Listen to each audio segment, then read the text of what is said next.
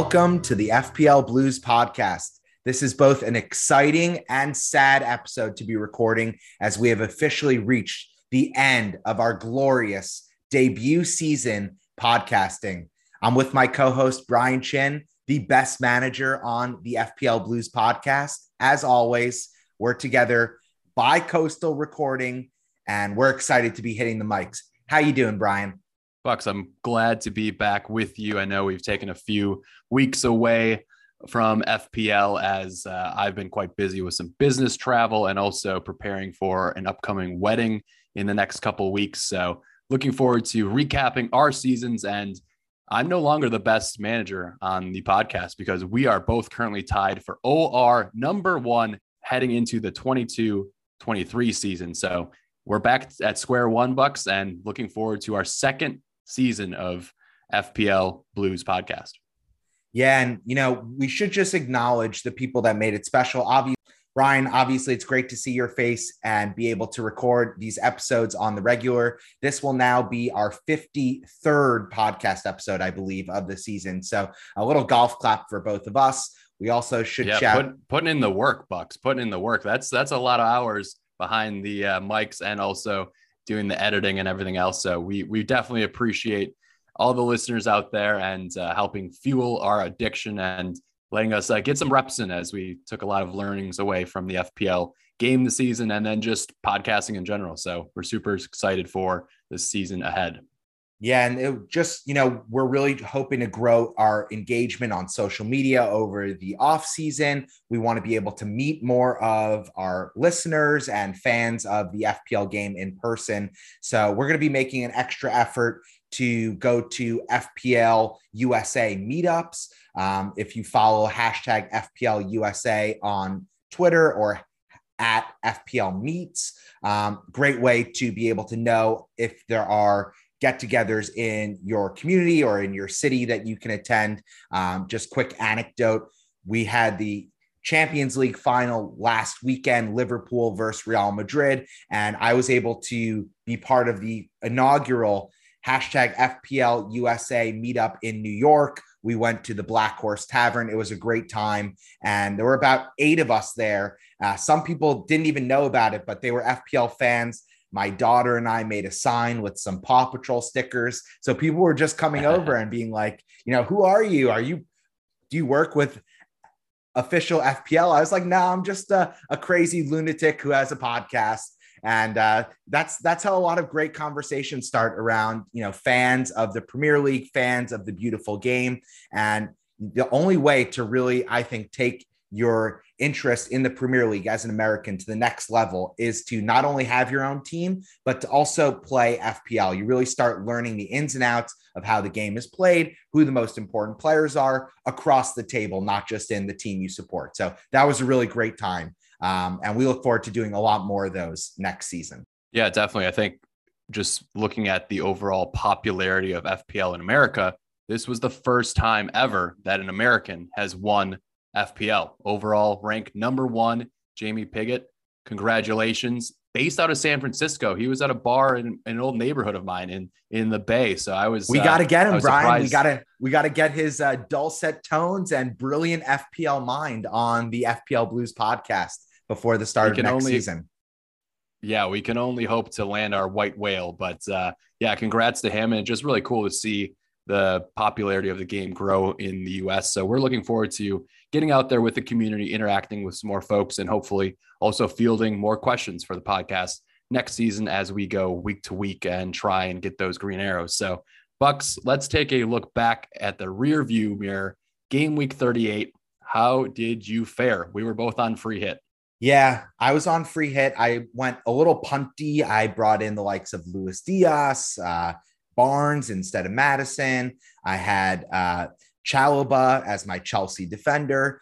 But so those 3 I got totally wrong. But the things I did get right were I captained Heung-min Son. He ended up for 24 points. I also had Harry Kane for 10 and Sessegnon for 6. KDB, Harvey Barnes, and João Cancelo each added another 6 points. So I end up on 64 points all out. but that was not good enough to save me from a end of season red arrow. So I end up at 95,000 in the world. All things considered, that's a really respectable finish. I know a lot of the people that we met with in person at Legends or at the Black Horse were kind of jealous of my finish. And I was telling them how I was like kind of shook because my first rookie season, I ended up just outside the top 10K. So to be even inside the top 100K, it's tough for me to kind of reframe that. But seeing how chaotic and tough this season really was, I'm just proud to have ended up inside the top 100,000 bucket. And I definitely left a lot of points on the cutting room floor, but there's much room for improvement and lessons learned as we approach another kind of unusual FPL season in 2022, 2023. Yeah, Bucks, I would say that when you look at your overall game week history rank page on the site, you're still under 6 digits for both your seasons. So it's a job well done. As the game becomes more popular, it's just more and more difficult to get to that top 25K, top 10K, top 5K ranks. It really is going to be even harder. For sure. There's so much information out there. There's so many podcasts. There's so many videos to watch, and engaged managers are really bringing their game to the next level.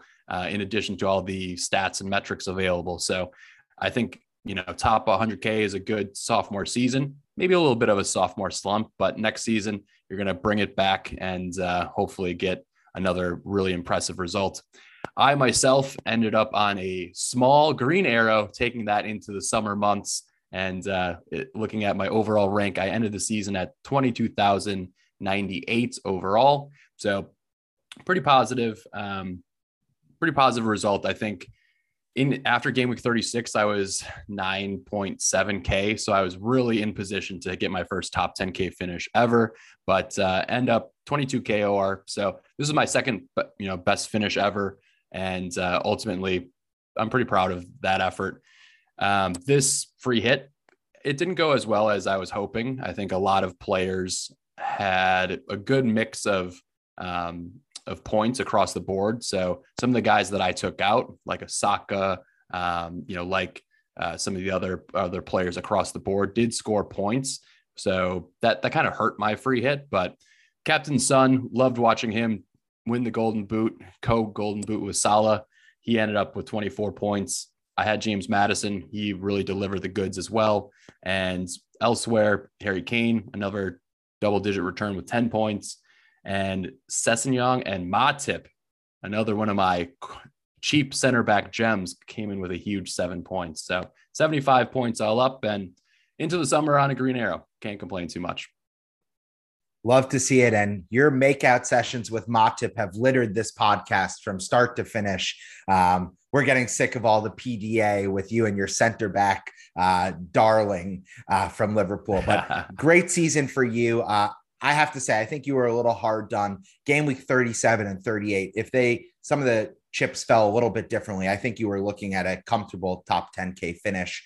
But really, the thing for both of us is I think we both had some really staggering game weeks. I know I had 4 triple-digit game week scores, including game week 1 and game week 36, where I actually went above 150.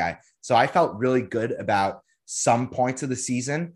However, there were some really deep valleys and low points. I mean, I think in 37, I was struggling to get even 30 points, and some other 37 can burn in the fiery pits of hell. That is a game week I never want to review again. I did not have Richarlison, and I was sitting 9.5K and I went all the way to 25K in a single game week. So that was one that really got away from me, but agreed, man. I lost 45,000 spots. So that relatively makes, I know your 14,000 spots were more impactful, but that sounds like just a little hiccup as opposed to my like fall off the cliff into the ravine. I mean, again, it's how you manage the marathon, right? We went through some of those sprinter moments of double game weeks, and like, well done for you, Bucks, capturing 150 points a few times in this kind of rare season, but you have to bring it every single week, and you have to nail your captaincy. You have to nail your transfers. You and I both took -8s going into game week 37, and that proved to be a massive mistake. So I think there's, again, some macro learnings we'll talk about later in the podcast.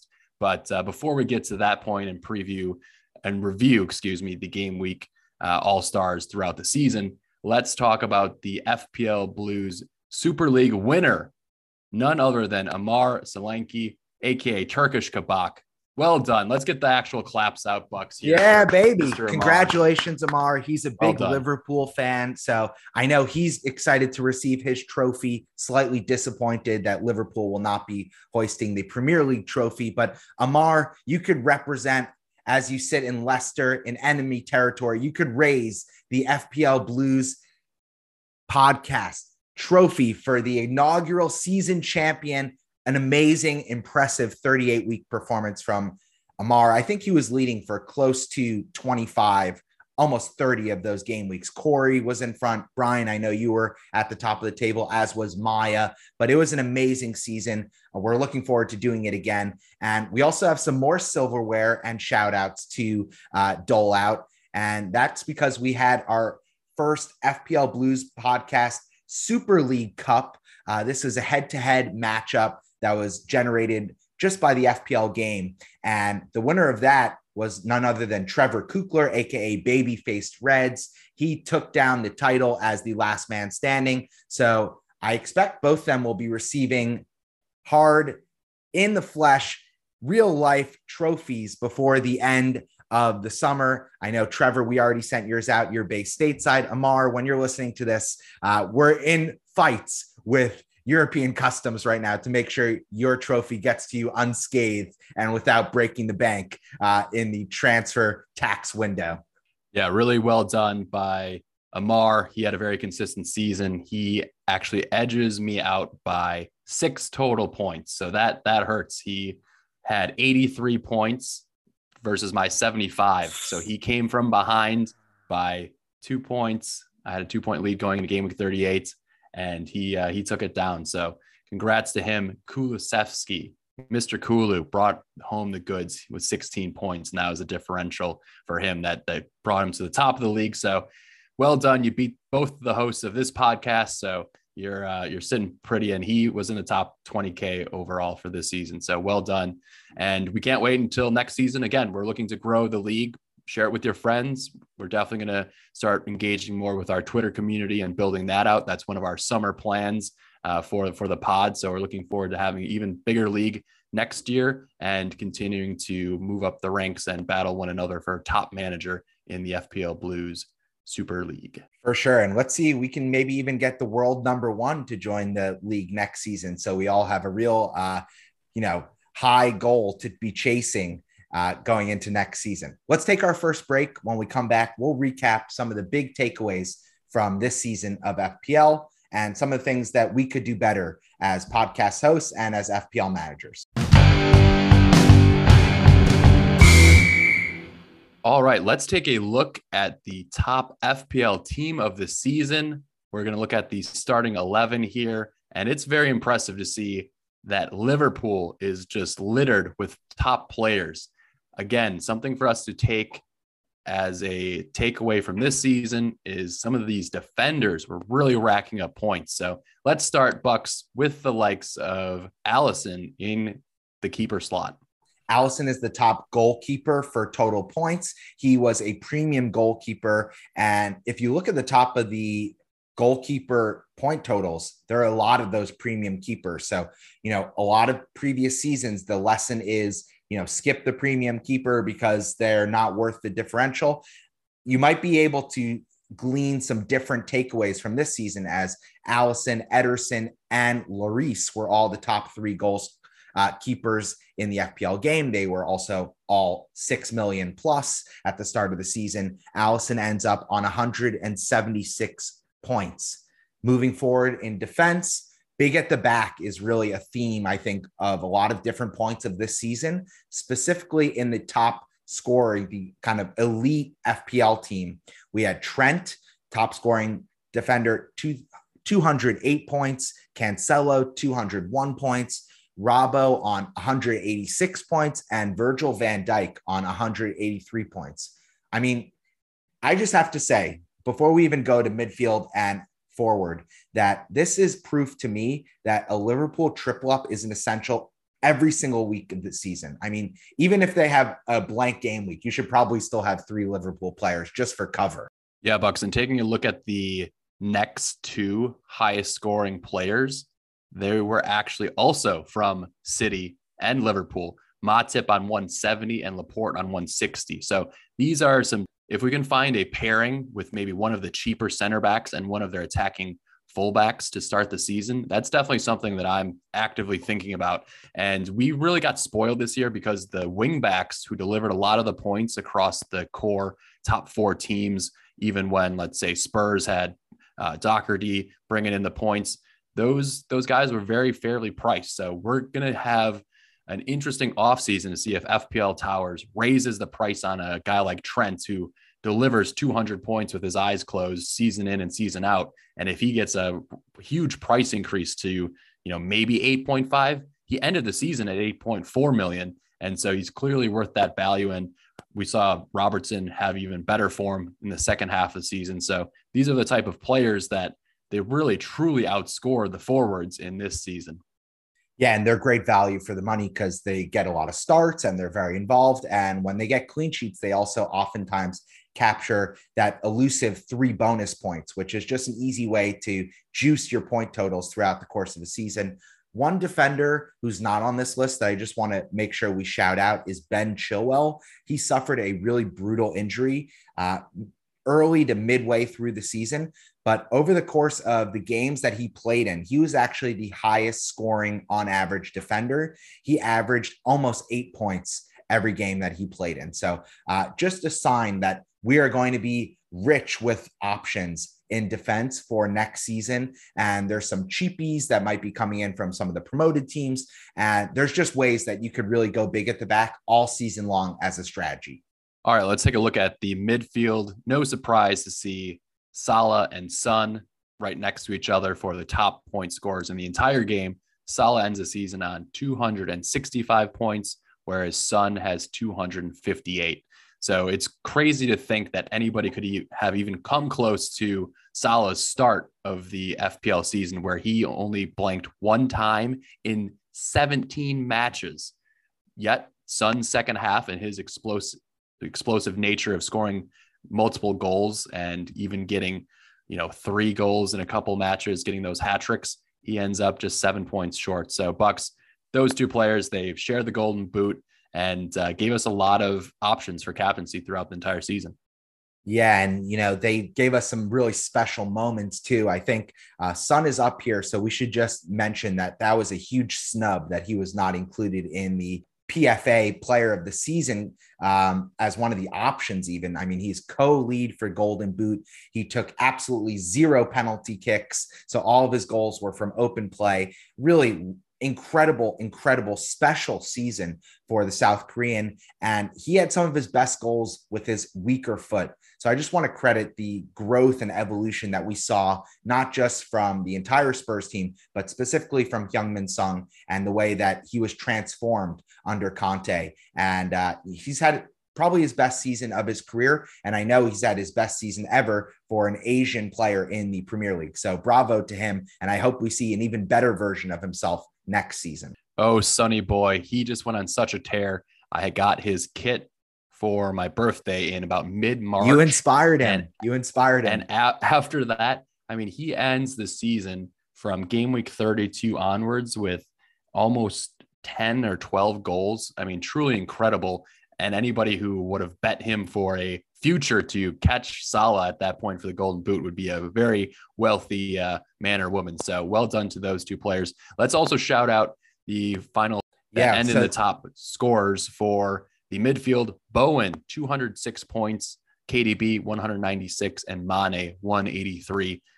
The standout here is Bowen. We had no idea he had this in him, and he took his game to an elite level. And it truly was remarkable for the Hammers, who had, Champions League aspirations midway through the season. Their depth ended up hurting them a lot, but he ends with a season high out of the entire FPL game, 17 assists.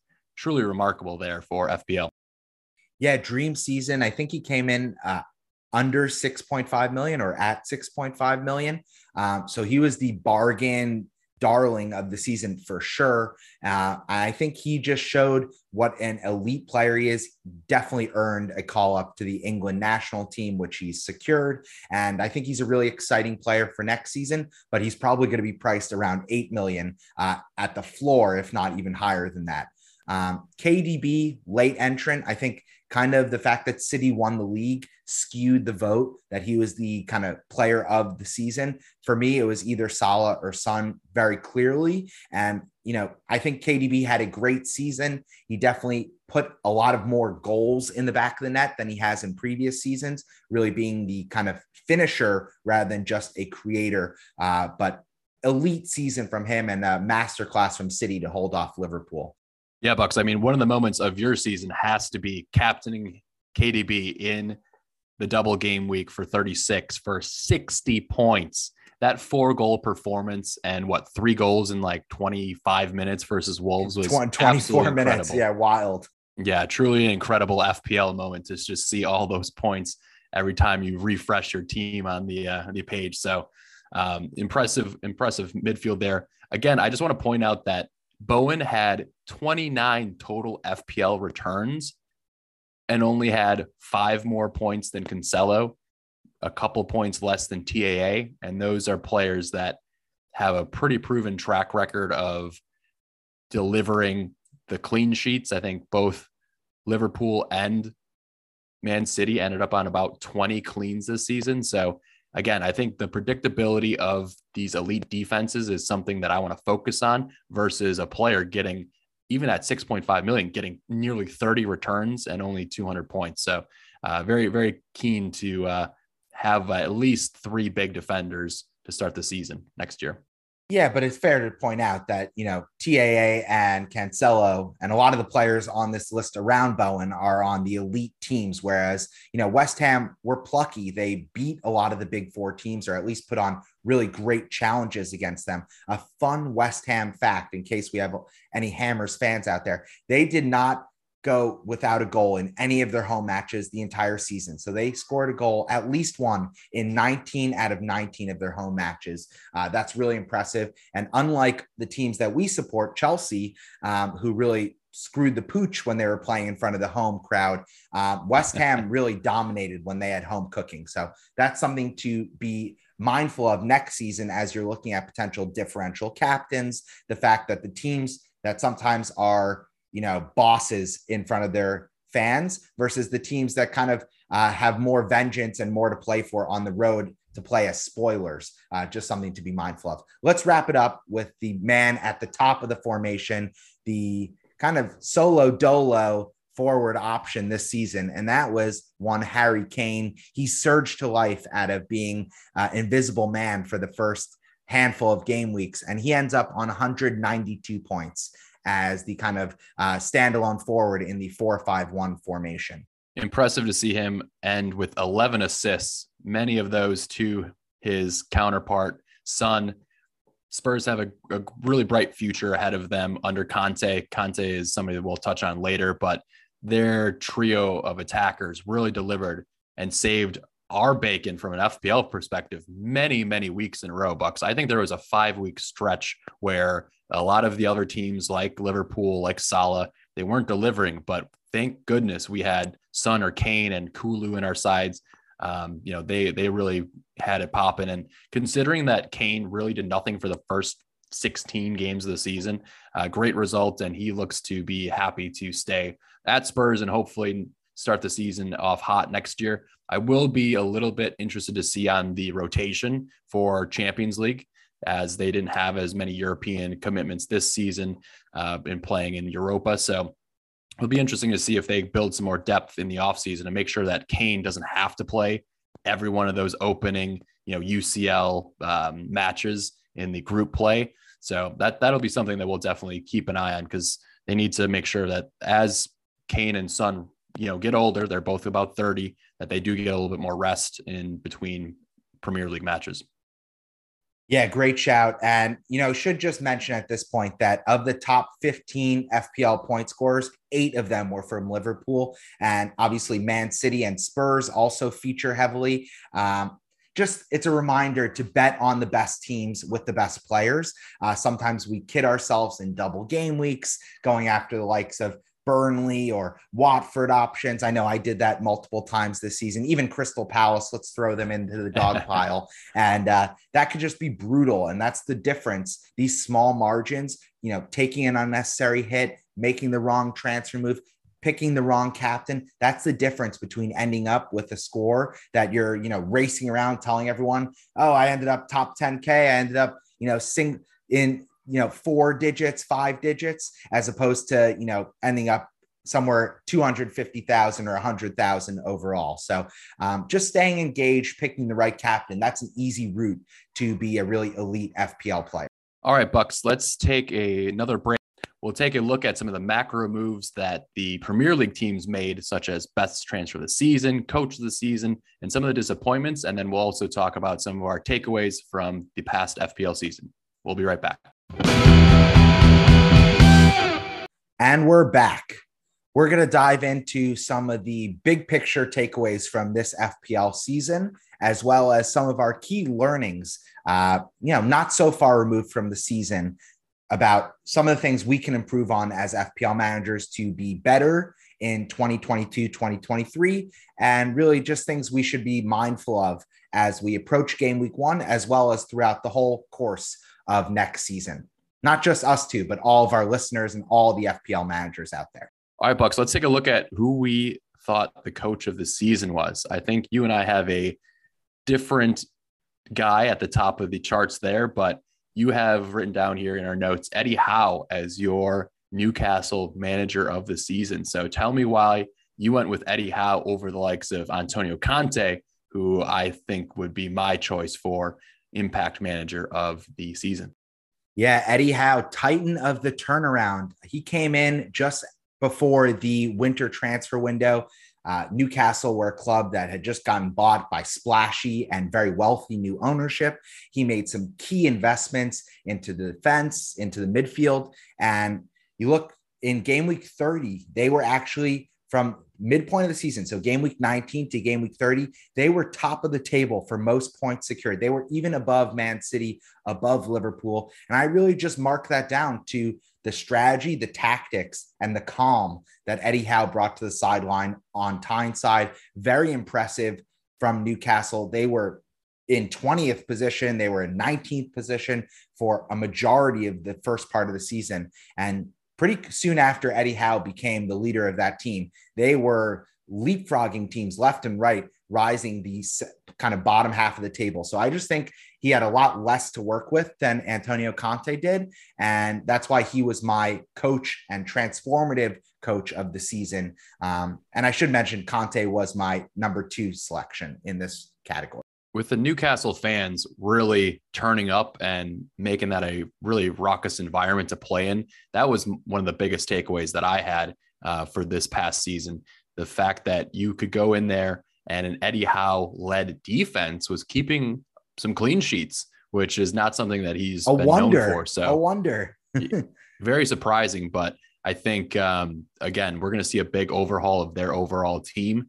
But I'm looking forward to what they can do next season, and top 8 definitely in play for them next season, given the caliber of form they had to end the season. But for me, Conte. Why Conte? Yeah, tell us. I mean, Antonio Conte coming in and really transforming a lackadaisical Spurs team. I can't believe they started the season with Nuno. That was a mistake to begin with, but he comes in and I mean, I can't even believe they fired Jose Mourinho in the week preparation before a final last season. That's why, that's why Conte is not my number 1, because Spurs have top tier. They have elite players. So the players did not show up for Nuno. I mean, the club kind of like dumped Nuno into the waste bin. And then they were like, this Italian dream coach with great hair and suits named Antonio Conte. And it wasn't like he saved their season from my POV. I think really the players just decided that they were now going to be serious and play in a way that merited getting 3 points in a lot of matches. I mean, they needed to change their formation, change their tactics, the mentality that Conte brought to them, and having the vision, though, to sign 2 players that were very much not on our radars during the January transfer window in Kulu and Bentancur. I mean, those guys transformed their season. So I think those are things that a great manager like Conte can spot those weaknesses and how to improve on them. And then again, getting the most out of Kane and Son, 2, like you said, elite players. So just to have Spurs, who were a number of points behind Arsenal, to end the season and catch them, win the head-to-head matchup in a crushing fashion, 3-0, and earn that Champions League spot. I thought he was, very much an impact manager of the season. Yeah, I can't disagree with you. They were both great selections. I think Conte had a incredible return to the Premier League, and Spurs, they righted the ship for sure at the second half of the season. Other coaches and names we want to just include in here, Jurgen Klopp, he was the one who actually got the official award for Liverpool's performance this season. At one point, they were chasing the quadruple. They were going for 2 domestic trophies, the Premier League and Champions League. They end up only getting 2 domestic trophies. So overall, I don't think they're going to be regarded as one of these legendary Premier League sides, the way that some of Sir Alex Ferguson's teams were, or the Invincibles at Arsenal were, but they were on that level through 35 game weeks, 34 game weeks. So they played the maximum amount of matches. Really impressive, persevering performance from Jurgen and the Reds.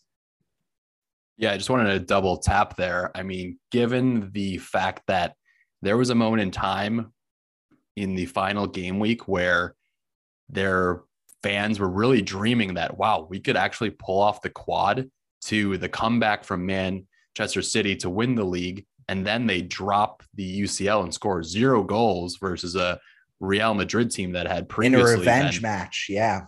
Leaking them. And especially with the comments from Salah talking about revenge and how they wanted Real Madrid and not Manchester City. A little bit of karma goes in the way of an egg into the Egyptian king's face. So just a relative disappointment considering in how high regard we thought this Liverpool team, was held in. So I think Liverpool fans, they'll walk alone without their 2 big trophies then this season. Ouch, that was savage. Holy cow. One more name I just want to throw into the mix here, and that was Patrick Vieira. I think Palace, we had predicted, along with many other fans of the Premier League and fans of the FPL game, that Palace would be one of those teams narrowly avoiding or fighting for their relegation lives to just stay up in the Premier League. And they finished very comfortably. They were never really in that relegation battle for any extended period of time. And I think that Patty V just did a shit ton with a lot of okay to mediocre players. They made a complete overhaul from Roy Hodgson's team last season. They played a lot more expansive, a lot more gung-ho and going forward. And I just think that there's a lot to be excited for if you're a Palace fan going into next season and what could lay ahead for some of their young talent to develop and get more minutes. And let's see what happens there. Let's move on to the best transfer move of the Premier League season. Now, this could be any player, not just in the mid-winter transfer season. This could be before the season, any moves that we want to shout out as kind of the most impactful new signings, new additions to various clubs in the Premier League. And surprisingly, after we saw both Lukaku and Ronaldo join the Premier League once again, our number 1 consensus between both of our hosts here is Kulu as the number 1 signing. The 22-year-old Swede, freshly came into Conte's side and he delivered in a huge way. And it also helped that even from an FPL perspective, he was priced cheap and ready to buy. So Bucks, what were your thoughts on Kulu, who we, when we look back at our pods, mid-season in the January transfer window, we were like, yeah, could make a difference. Don't know how many minutes he's going to play. Don't know how, if he's ready for Premier League football. And he clearly showed his talent in a big way for Conte and Spurs. Yeah, he hit the ground running in a ferocious pace. I mean, he came in, he was scoring goals, he had assists pretty much from Jump Street. And what's interesting is they also signed Bentancur. He's honorable mention in this category. He was the one that was signed as a permanent deal. So I think even Spurs were a little surprised on how impactful and how perfect of a fit Kulusevski was alongside Heung-min Son and Harry Kane, and it's part of the front three. His loan deal is now made permanent. That was an easy move for Spurs. I think they would be hard done to make a more simple signing any point in the next couple of years. I mean, that was such a layup for them to bring him in permanently. Yeah, looking at Kulu, he features in 14 matches. He puts up 5 goals and 9 assists. So he's basically 6.5 million. He's getting a return a game, and he was really helping the link up play between Kane in the midfield, getting those long balls over to the likes of Son and Kulu. And man, they had the stretch there where they could do nothing wrong. I think they had 23 goals in 4 or 5 matches. So that was definitely a moment of the season for us from an FPL perspective too. Yeah, coming into 2022, they were hot fire. I mean, they were white hot, so to speak, at White Hart Lane, and they came coming out of the Boxing Day fixtures. They were the best offense and the best team in the Premier League for the next 6 or so game weeks. So they really turned it on coming out of game week 25 all the way till the end of the season. They leapfrogged a couple teams and end up with that elusive 4th Champions League spot, which is going to make a huge difference as we approach this coming summer transfer windows, because a lot of elite players need European football to sign the dotted line for your club. So I think that's going to be a big differentiator versus a team like Arsenal, who are just going to be competing on Thursdays for Europa League football, whereas, Tottenham are going to be playing with some of the big boys on Tuesday and Wednesday in the Champions League. Another player we want to shout out is Bruno G for Newcastle. Bruno Guimarães. Guimarães. The Brazilian comes in. He was really compared to the likes of like Naby Keita as like a box-to-box player, but he comes in and has 5 goals and 1 assist in his last, I believe, 6 matches. So really came into the side in a big way, and they eased him in. That was something that I also thought was interesting from Eddie Howe. His first 3 matches, if you look at his game log on the FPL site, game week 24, 1 minute, game week 25, 1 minute, game week 26, 2 minutes. And people were like, what the hell did we sign? Who is this guy for $40 million? Yeah, exactly. But he comes in and really helps, the creativity and also just the passion. He's a box-to-box guy who I think is going to be a long-standing player in that side, and excited to see if he'll be priced to buy next season as one of the cheaper enablers, because this season, I think, just looking at macro level at some of the midfielders, we had the likes of Saka, Kulu, Bowen, all 6.5 million. Madison was 7 million. Those guys are all going to be priced to closer to 8.5. So we're going to need to find some gems out there, like a Bruno G potentially, when we're also going to want Haaland, who's going to be expensive, Son or Salah. We're going to have to find the new wave of 6.5 million pound midfielders. So definitely have my eyes on him. Yeah, and I just want to add that Bruno Guimarães, the reason he's on this list for me in second spot is because he single-handedly secured 6 points in the table for Newcastle in the second half of the season. He had a brace, including the game-winning header in extra time in a much-needed relegation battle, and I believe it was game week 30 or so. And then he had another. Man, Bucks, that header reminded me of like a dolphin flopping out of the water, and he was just full spread right into the back of the net with that one. That was quite the moment in extra time there to secure those 3 points, which at the time were huge. That exactly. And he had another game where he also had the game-winning goal. So I just think for a young player to come into a side that was really in a bad way, they turned the season around, and he was at the core of a lot of their goal-scoring efforts and a lot of the winning plays that they made to kind of jump up into the next tier above relegation. Lastly, let's talk about Luis Diaz, another Liverpool player, he's not featured in the team of the season. And I think that's only because part of ability in the fantasy Premier League game is availability. And he wasn't in the league for half it. But I think if he had the full season, he would probably be number 9 in the top 15 players, because he came on with a bang. He's really fast. He had the most shots on goal since he was brought into Liverpool, only behind Mo Salah. So if you're just behind the Egyptian king for putting the ball on net, you know your team is trusting you and you have audacious confidence levels going at goal. And this signing is even more impactful because recent news is that Mane will be leaving Liverpool and joining Bayern. So this is a huge signing. It's his replacement effectively. And he is truly an electric player to watch. We want to see him be more clinical. And although all those shots that he was setting himself up for, a lot of them were pretty far off. So we're going to need him to be a more clinical player. And that's what we've seen from Mane over the last 5 seasons in FPL. So this is not on our rundown, Brian, so I'm going to just spring this on you. But one of the dream FPL and kind of generic Premier League transfer moves that I'm hoping takes form in reality is Mane to Bayern, and Lewandowski comes to Liverpool to lead that line alongside the likes of Salah and Luis Diaz as kind of a swap to make the money work.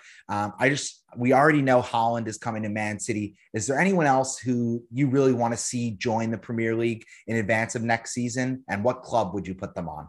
I'm putting you on the spot here. Oh, man. I mean, I think Lewandowski is not a player for Liverpool, who are trying to still build for a future. You know, Trent is very young still. We look at Diaz, Jota is relatively young. Trent's only 23. Crazy. Yeah, I just don't see them bringing in an older player than Mane. I think they could go after, my pronunciation is going to be terrible here, but Nkunku.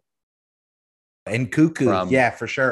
Or Darwin, Darwin, I believe it's Nunez, who's another player who's been linked to that club. So I agree with you. They'll probably go young. Those are 2 players that on the world scale had huge seasons. I think Nkunku for the Bundesliga, he's the leading goal scorer, second leading goal scorer right behind Lewandowski. So I think that's the type of player that can grow with the squad and have the legs to play all these extra matches. I mean, Lewandowski is very talented. He's a goal scorer, but he's been playing in the Bundesliga for so long, and his age of like 35, 36, I just don't see him really being an impactful player. So I bet they go young so they can continue to build under Klopp, who has signed a contract extension as it is.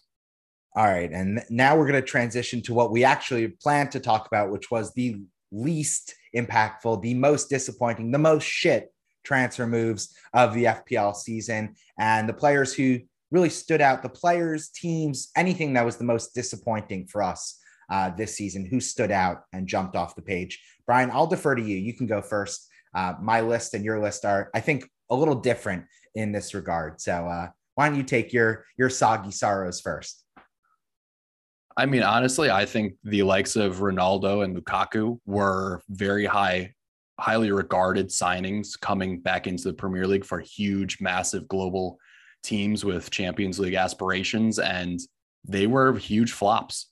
I mean, I think like macro, Ronaldo at his age still had a fantastic season, but he didn't elevate the team to a status that they thought they could reach.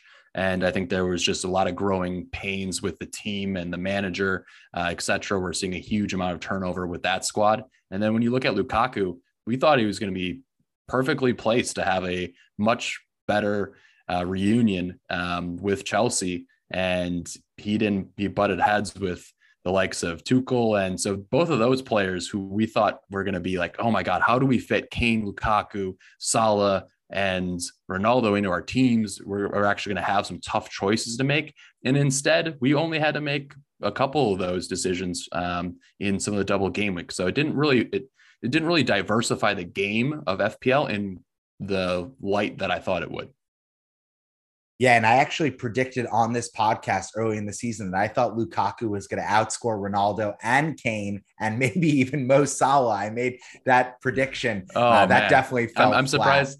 I'm surprised you brought that back up, Bucks. That's for the a hardcore listener to mock you on Twitter about or something. But that one is tough to swallow because, I mean, especially Lukaku's brace versus Arsenal to open up his return to the Chelsea Blues. We were, really flying high at the time as well. I think, the Chelsea squad was healthy. They were looking like they could possibly compete for the title. And then we bring in Lukaku, and man, it went south pretty quick. And I think he will not be a part of this team next season.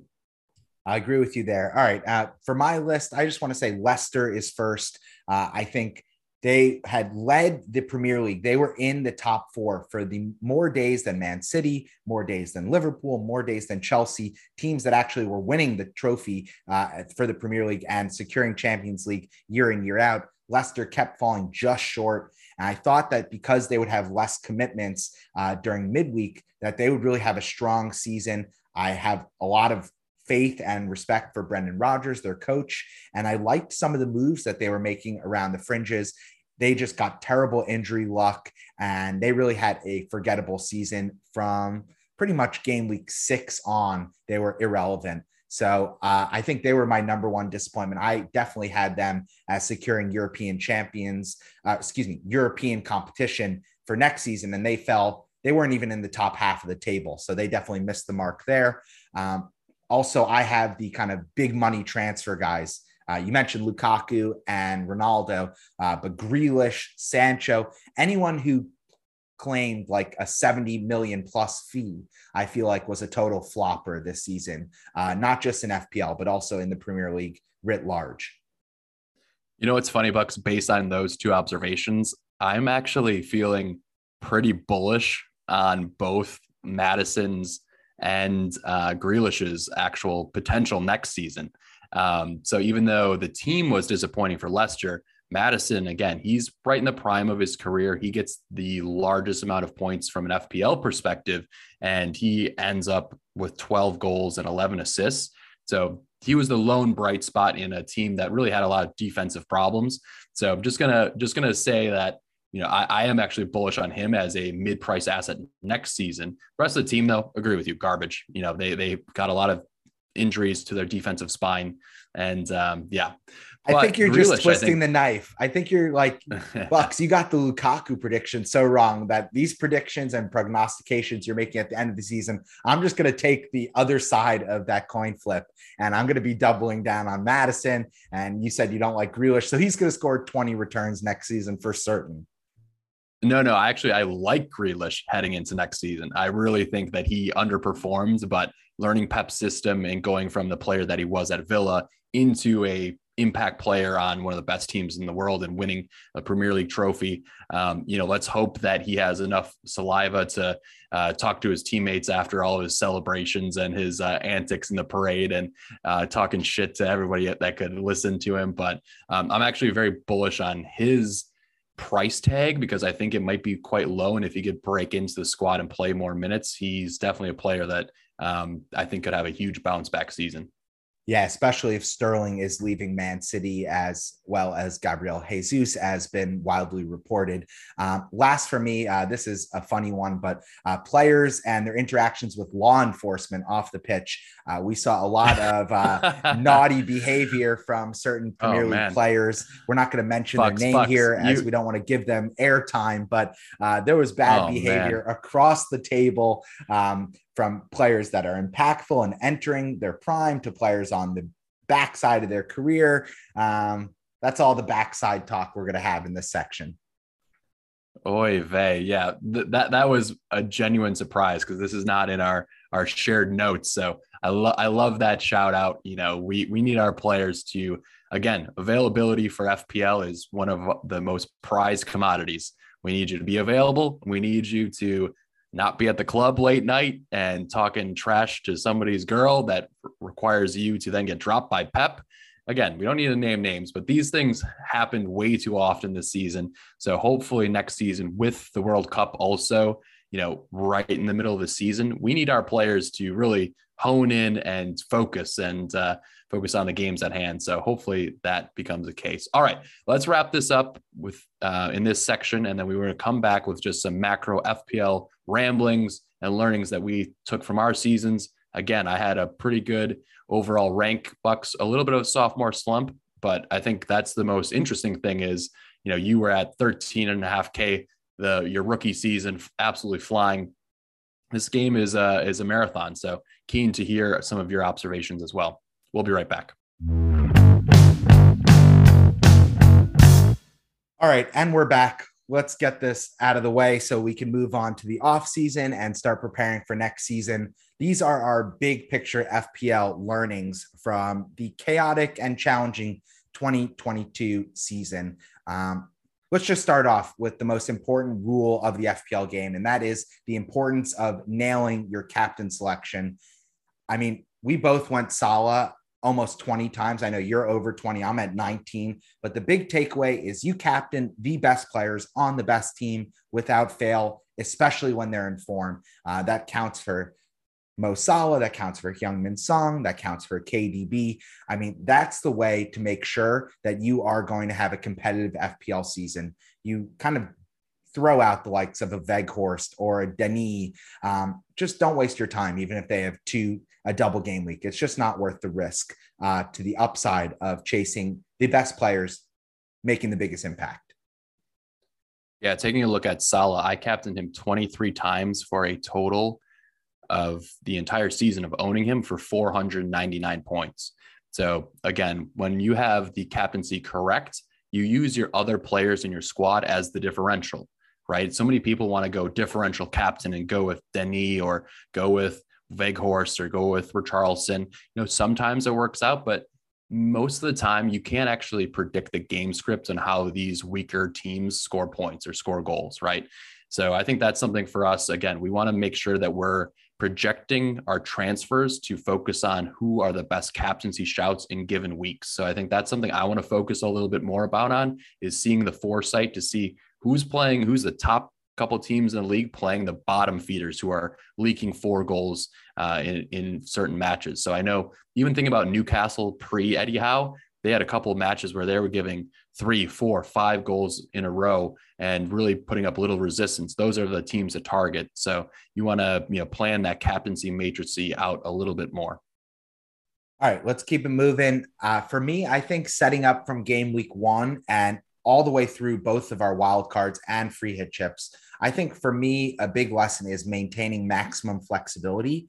There were certain times when I brought in a guy like Ben Johnson, or I stayed true to Shane Duffy. These are cheap 4.0 defenders. And I got caught in a trap numerous game weeks where, I was holding on to them because I liked the way that they had played in the past and that they had price risen. And instead of moving off them to the guys that were actually truly in form, I was kind of stuck by the fact that they were so cheap and I'd price rose. I felt like I was locked in to them long-term. And that definitely stole a couple points from my team. I just think the ability to be able to bring in a guy like Kane, and then if Kane isn't working, to switch to Son, you just want to be able to have the flexibility to react not just to your plan for what could happen 5 game weeks from now, but what's actually happening here and now in the game week in front of us. So that's one of my big picture takeaways. Yeah, I mean, you need to be flexible, but I think focus your transfers on impact players. Like getting stuck with those cheap assets at times, it's okay, right? You can bench them. Sometimes you won't even want them to sub on for your team. But when we're looking at the chaos that next year could potentially bring with about a 45-day break from the World Cup, there will be more double game weeks ahead. So we want to focus on the top assets in those double game weeks and not around these cheaper guys that we would bring in and potentially captain. So I think pile on here. Also, no goalkeeper transfers. Come on. We said it in the preseason. We said it at the end of last season. You were saying like, Bucks, what are you doing? I can't help myself. I'm like a moth to a bright light in the summer months. I did it again. Got to get the damn zapper out and zap you from doing this. Because last season, when you were in the top 10K, you took a hit to bring in Meslier. And this season, you took a hit to bring in Gaitza to set yourself up for future double game weeks. And then he doesn't even play. So I think, again, we want to find the value in keeper 4.5 just go with that guy, stick with him. The variance of his score is often going to be 2 points or 6 points. It's not a huge position. Like, even though Alisson was a top goalkeeper, he ends up with 175 points or so and 20 clean sheets, but that slot could easily be somebody else that has upside of those double-digit hauls, which is really what we chase to, leapfrog other managers in the outfield players. So definitely sit tight with your goalkeepers. Only change them on your opportunities when you can wild card. Yes, Sensei. Now for next season, I will follow the learnings of the FPL Blues podcast. Third time's the charm. Third time's the charm, Bucks. All right. Another thing, just thinking about hits, we didn't take as many hits, I think, collectively this season, but at the same time, because of all the double game weeks and last minute cancellations, we were forced into taking hits kind of mid-season. But with that being said, again, our -8s in game week 36 is something I want to put deep into 37, the recesses. Yeah. Game week 37. That was absolutely uncalled for. And, we both panic moved out Salah and brought in like KDB, and he blanked anyway. So that was a tough spot to be in. I would really want to focus on rolling my transfers as much as possible and then taking a hit to make 3 moves rather than panic each game week and take a -4 and bring in 2 new players. So that's something I think every manager plays a different style, but it's hard to bring in the single game week players that are going to bang immediately and make up those points. So if it's going to be a long-term move, a -4 can be made up, but try and avoid -8s like the plague. Yeah. And just related to this, I want to throw in there that I think when you select your team in game week 1, you really don't need to be having 15 players each and every game week. I really think just having 12 guys each game week is enough. And that's an easy way that you can balance your team as well as maintaining flexibility. So kind of combining some of our big picture lessons. And then you're not going to be making additional hits to kind of clear off bench 2 and bench 3 guy from your team. And I think just having more discipline around making sure the starting 11 is optimized and that you're moving players in and out of that starting 11 with a focus not just on this game week, but also on the next few game weeks. So I agree with you. I think rolling the transfer and making more intentional and strategic transfers as late in the window as possible is a good lesson for us going into next season.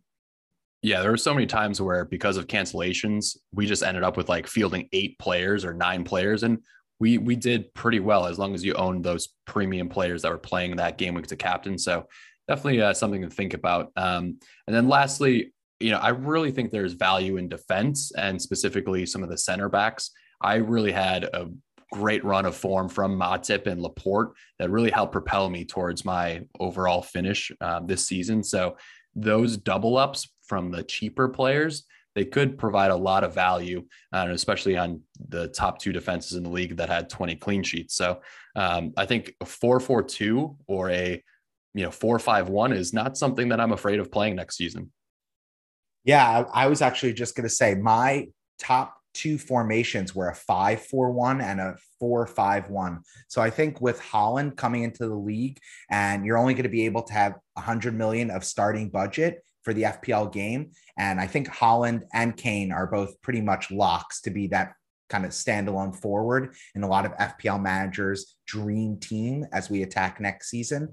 So for me, I think that when I line up game week 1, I'm going to be listening to this episode and reminding myself that I want my team to be able to play 4-5-1 or 5-4-1 pretty much every game week if possible. And so that's the way I'm going to be probably attacking the start of next season. There are going to be 5 subs starting next season in the Premier League, which is going to throw another wrench and wrinkle into the FPL game. So it's only going to get harder from here as there are 10 million players expected to be in the FPL game next season, 5 subs, and the World Cup mid-season, which has never happened before. So a lot to be excited for, and a lot of, we had a lot of joy from this season. So we can only hope that next season is even better. We're going to be more seasoned podcasters. We're hopefully going to have even better finishes, attacking our best ever finish next season. We're all tied for number 1 right now. So we can only maintain this spot through next season. Let's both be challenging for that top of the table, not just in our mini leagues, but in the whole official FPL game next season. That will be something of a stretch goal for all of us and our listeners. Yeah, we need to take the crown away from Amar. Hopefully there'll be a new challenger next season. We're looking forward to, again, engaging with all of you and keeping in touch this off season.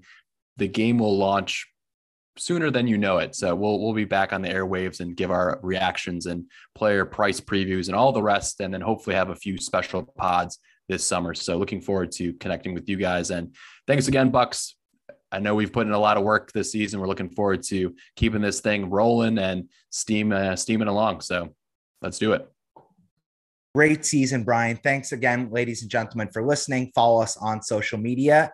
And as always, we will be in your airwaves and giving you guidance starting next season. All the best.